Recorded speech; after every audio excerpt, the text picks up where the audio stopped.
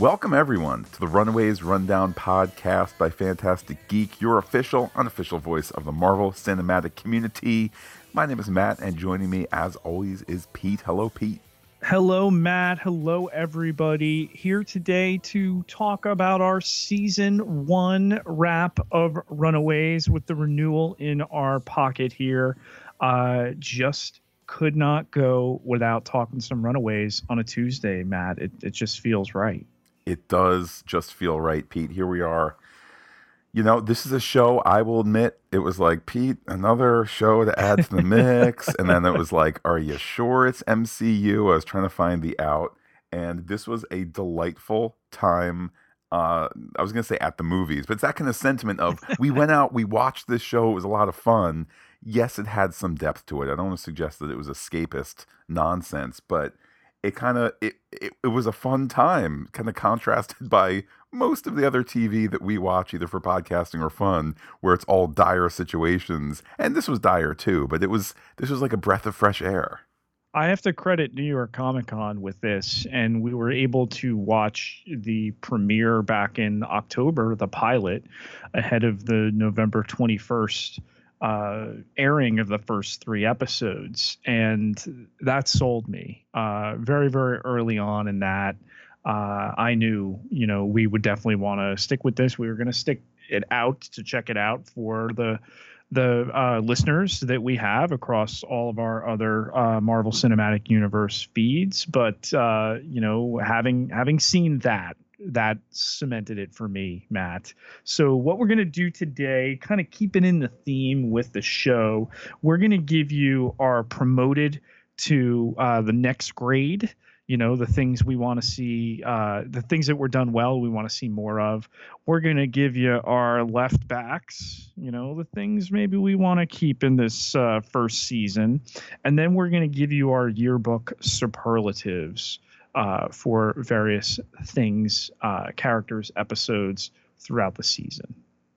Great way to break things up there, Pete. And I guess it falls to me to start with things. I think the best promoted to the next grade was the all too rare presentation of a same-sex relationship. I know they're not quite Absolutely. at relationship status yet. That is, of course, Nico and Carolina. But just, I don't know. It was presented so matter-of-factly, and we need more of that on TV. I will double down, not just the presentation and the positive one at that, of a young same-sex couple, but the presentation of all the couplings here. They did a tremendous job casting this group, and I just think that between every single one of them, the way that they went about with the authenticity of them as young people, and then when they would interact in a more than friend sense, it was really believable and well done. It was, and I'll just echo that by saying it's difficult at this point, after these 10 episodes, to imagine these characters without the actors, at least in in filmed form. Yes, most of them are, out of high school, with the exception of Allegra Acosta, who plays Molly.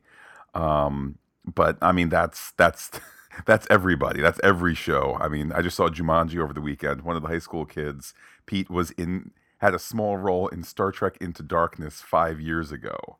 Who was that? That was Sir Darius Blaine, who played the high school version of Fridge in Jumanji: Welcome to the Jungle. Pete, he graduated high school 10 years ago, and he's playing a high schooler. So I will absolutely accept Runaways giving me, I don't know, Virginia Gardner, who's 22, playing a high school senior, that sort of thing.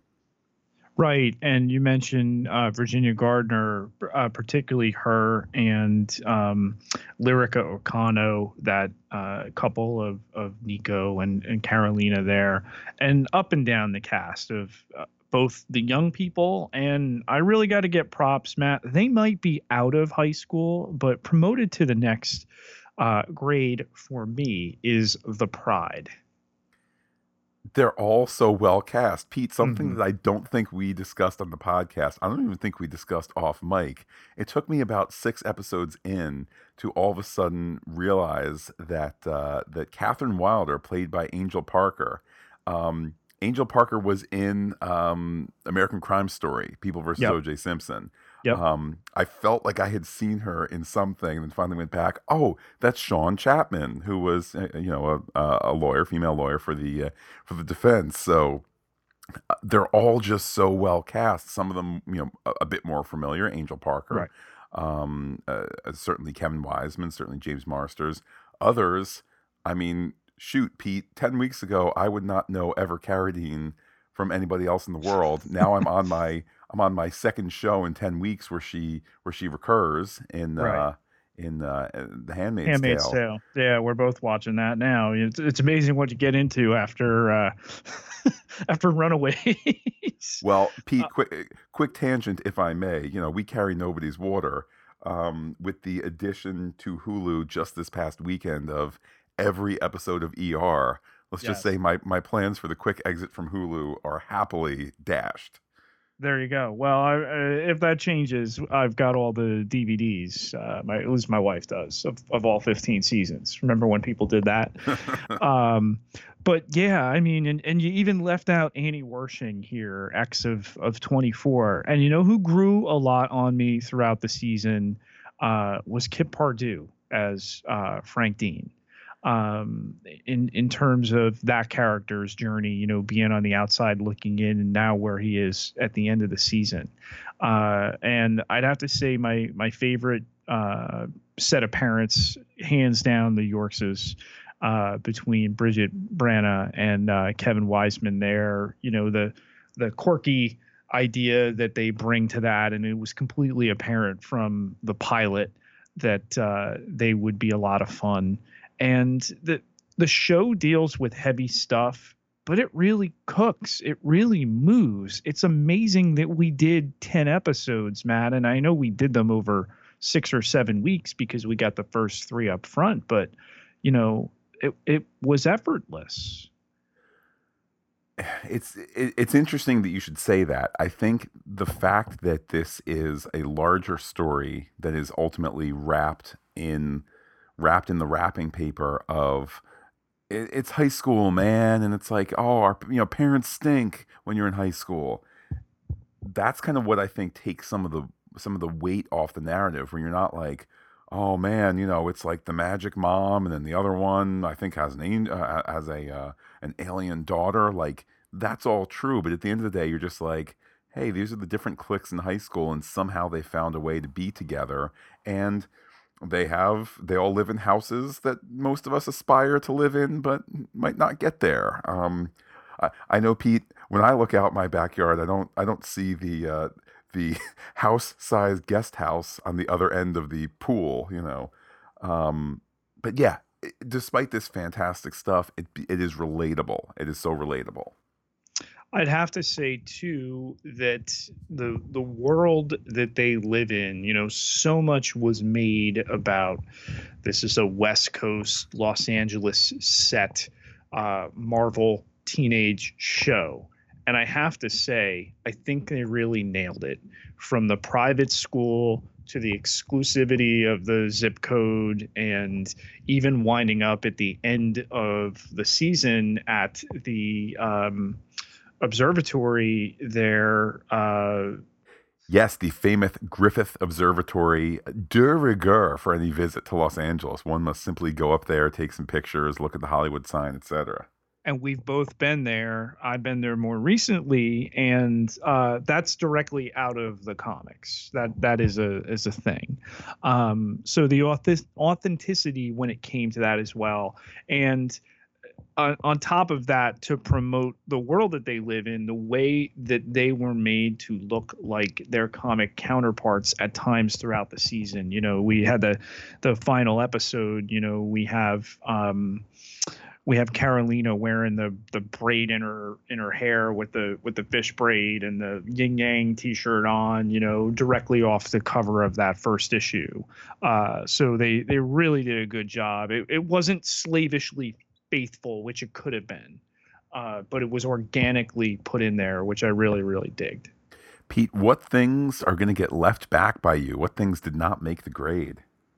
I have to say, I think that some of the situations they chose to put the dinosaur in really detracted from how good a digital and a practical effect that was at times.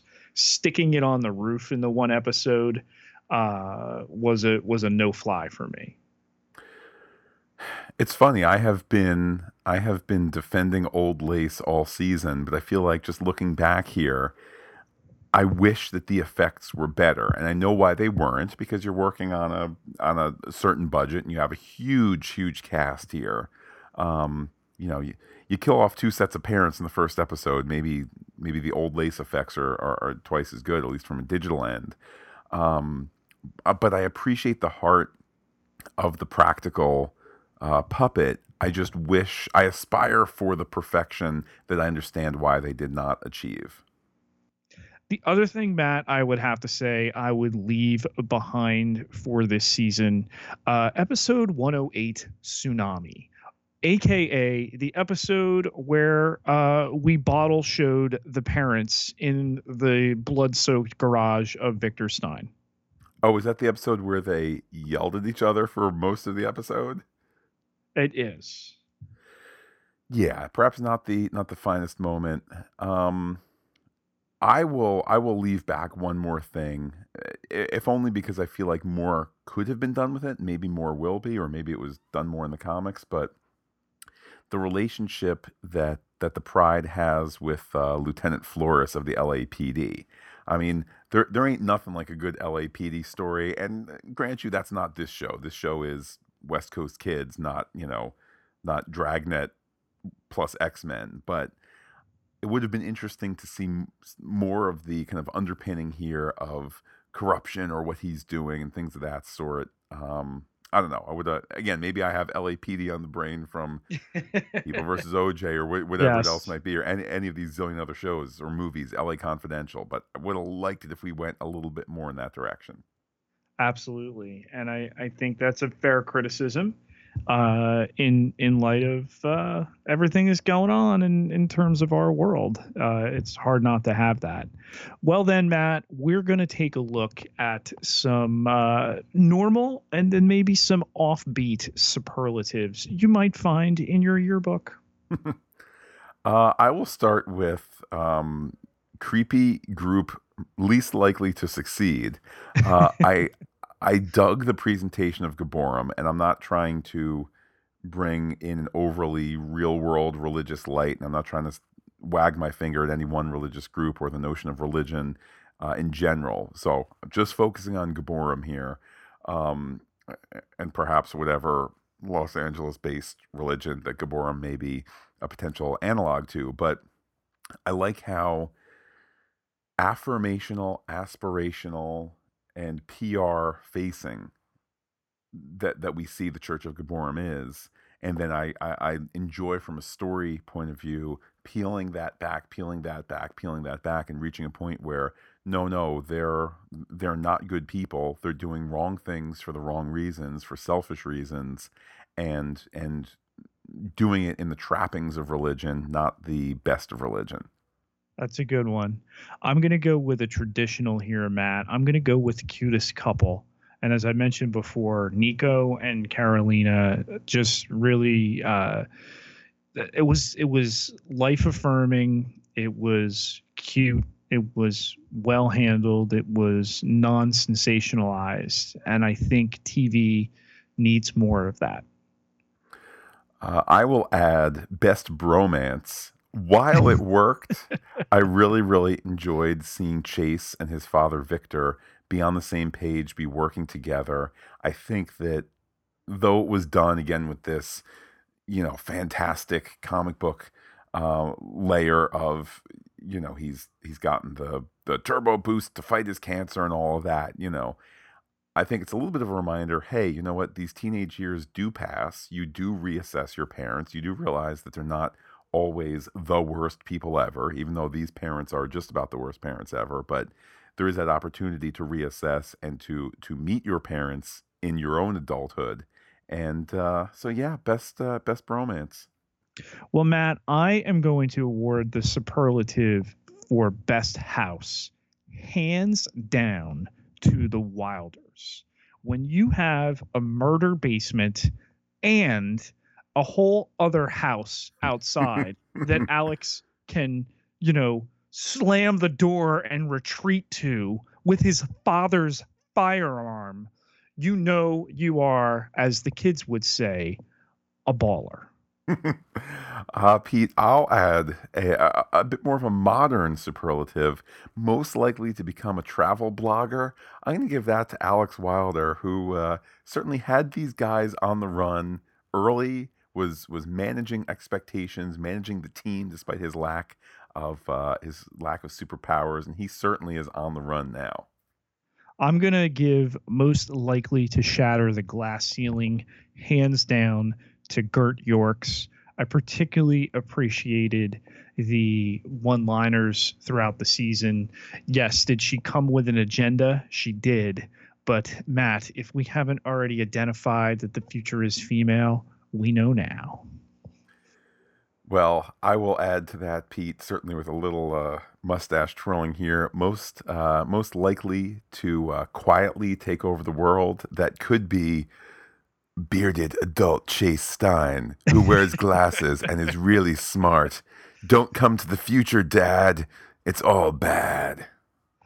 And lastly, I'm going to go with the place I will most like to live in the future, yet fear it because of that snapshot, and that is Los Angeles. I will say most likely to take us to the future is Josh Schwartz and Stephanie Savage, the showrunners, who snagged this property in an kind of independent of Marvel searching them out. They kind of knew ABC or Marvel had it, and I feel like this is the best possible version of this show in terms of it being accessible to adults, even though like we're totally cool young adults, Pete. But as an adult, you can watch the show. This is not some sort of pure teen drama. It takes you back to the perpetual the perpetual teenage self that you can refer to when you think back. But they really produced in this show, as I said, the best possible Runaways TV show for 2017, 2018 that we could get. Well, with that, Pete, let's hear what some of our listeners thought, and we will start with our pal, Fred in the Netherlands. Hello, Matt, Pete, and all listeners to the Runaways podcast. Fortunately, Matt and Pete decided to do a season review, so I can give my feedback on episode 10. There were some tops and some minor things, some nitpicks, so I will grade this episode as an 8. Actually, for the nitpicks, I would say it gets a 6, but there were some very good scenes in it, which I even would give a 9. So on average, that's a 7.5, but I think that was a little bit too less, so I give it an 8. First of all, I have 2 remarks. What I found a little strange, but we saw that before in the case of Chase and his mother, that when Jonah is taking the mask of Carolina and she's waking up, and he is telling her that he is her father, that the first thing he does is give her a drink. I hear you on the drink thing, Fred, but haven't watched it a couple times. The first time it definitely stood out to me. I was like, wait a minute. We've had Stan Lee enable teenage drunkenness in the back of the limo in episodes earlier, but wait a minute. That seemed an awful lot like it was water. Nico's lip ring that much, especially when she kissed Carolina. Well, okay, that are just 2 remarks. Then I have 3 really nitpicks, or 4 actually. One is that when they walk around town with their dinosaur in this shopping mall cart, his head is sticking out and everybody is just walking by and nobody thinks, oh, they are walking around with a dinosaur. So that was a little awkward. Another second thing was when they were climbing the Hollywood hills or mountains. It was quite hot. You could see that. Nico is all the time waving herself a little air, and at the same time, Chase and Molly are having very thick blankets around their neck, and walking around like that. I found that a little awkward, and I really wondered where they got those blankets at all. And the real nitpick was when Chase put on these goggles to see if somebody was coming, and then he saw Jonah walking around glowing, and just in a fraction before that we see Jonah just walk around in his normal shape, so he was not glowing at that moment. And when Chase is doing this, he is standing next to Carolina. Carolina is not glowing as well, but he should be overwhelmed by light because she is just standing next to him.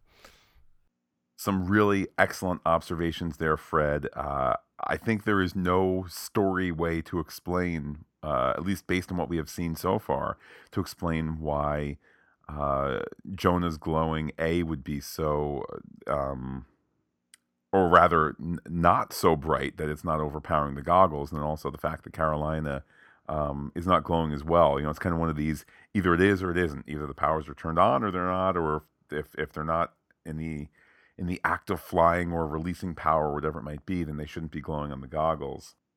Unless he's just so powerful that his thermal signature reads at a higher rate. So what were the tops? I really found a top scene.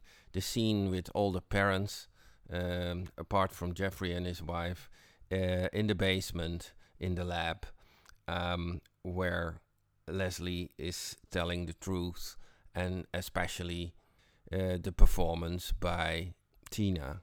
It was really performed very well, and also written very well. And I liked, of course, the last few scenes where they discover in the bus stop, the bus terminal, that they are hunted and that they're the most wanted criminals in the US, and they run away. Finally, the big questions, and that's of course the questions for everybody. The very last scene where we see the newspaper and it is blown away by the wind. It is concerning about earthquakes in the LA area. So that will play a role probably in the near future with that big thing under the ground there. Other question, of course, is Jonah having his skin problem again. Is that also one reason why he dug that hole, to get to his roots again or something like that, instead of sacrificing people? And in the sense of sacrificing, is Frank, because he says, I will do everything to save Carolina, is going to sacrifice himself to save Victor, for instance? It sounded a little bit like that. So, I'm looking forward to your review of the whole season. Greetings, all the best, Fred. Thanks again, Fred. One thing there with Jonah and the skin problem returning, I don't think that's why he's going into the hole. I think that's always been a plan. I think what's happening to his skin is as a result of some exertion, either that was the fight with Carolina, or the stress of having to manage the pride and the kids, both. Who knows? But I think that's a complication and not something that was going to happen. I take him at his word when he said he was fine now. When he was asked before that, the 15th sacrifice was, all right, I'm good. I have 15 lives in me now, or whatever. But I don't think that's why he's struggling now. I do really like Fred's theory that perhaps Jonah has been moved to protect his daughter more.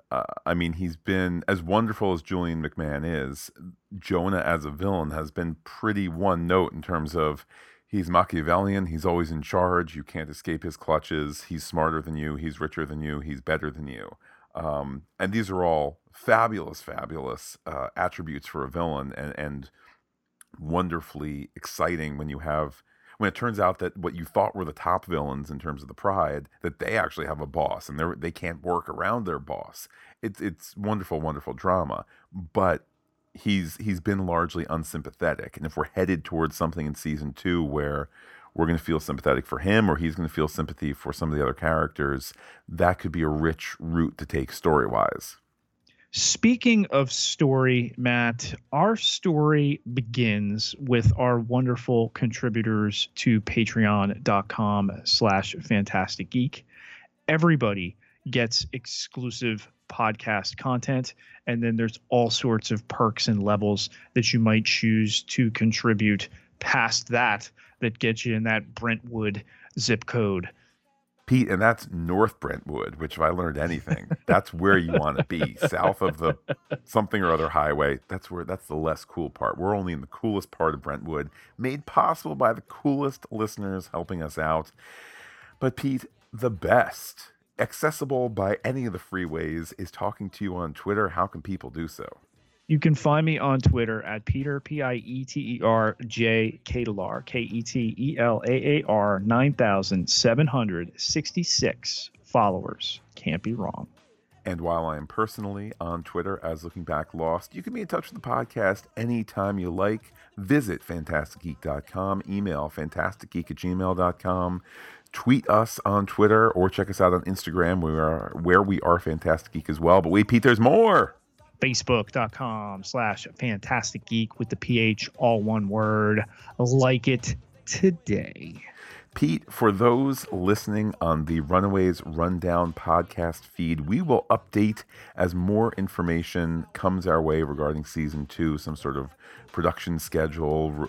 I think we're way off from a release schedule, but certainly more Runaways coming, and that's always a good thing. If you're listening on the Pop Culture Podcast feed, we'll be back Friday for S.H.I.E.L.D., Sunday for Star Trek Discovery, and then, Pete, we might actually just stay in 2-a-week mode for quite some time. It's a rather shocking notion. We're going to have to go see a movie all the way or until, we'll be hitting Black Panther, that second full week of February. So that'll be... we will have concluded... Actually, that'll be 1 week where we do 3. Yeah. Well, it'll be... Then it's going to be 2s, Matt. So, Pete, maybe it'd be a good time for Cloak and Dagger to get a date. Pete, Star Trek Discovery ends on February 11th, which means that same weekend as Black Panther, we are going to do or maybe that into that following week, but we'll do the season 1 wrap up. Then it'll be just S.H.I.E.L.D. for about a month until Jessica Jones. So, Pete, 1 a week. We're going to have to come up with something here. We're going to have to watch old Star Treks, or I don't know what. We'll figure it out. That we will. Well, with that, Pete, I'm going to say, I hate you, Dad, one more time, and give you the final season 1 Runaways Rundown word. I'm going to slam my door at you. On the gas, we almost got whiplash. It took off so fast. The sunroof was open, the music was high, and this girl's hand was steadily moving up my thigh. She had opened up 3 buttons on her shirt so far. I guess that's why I didn't notice that police car. We're doing 90 in my mom's new Porsche, and to make this long story short, when the cop pulled me over, I was scared.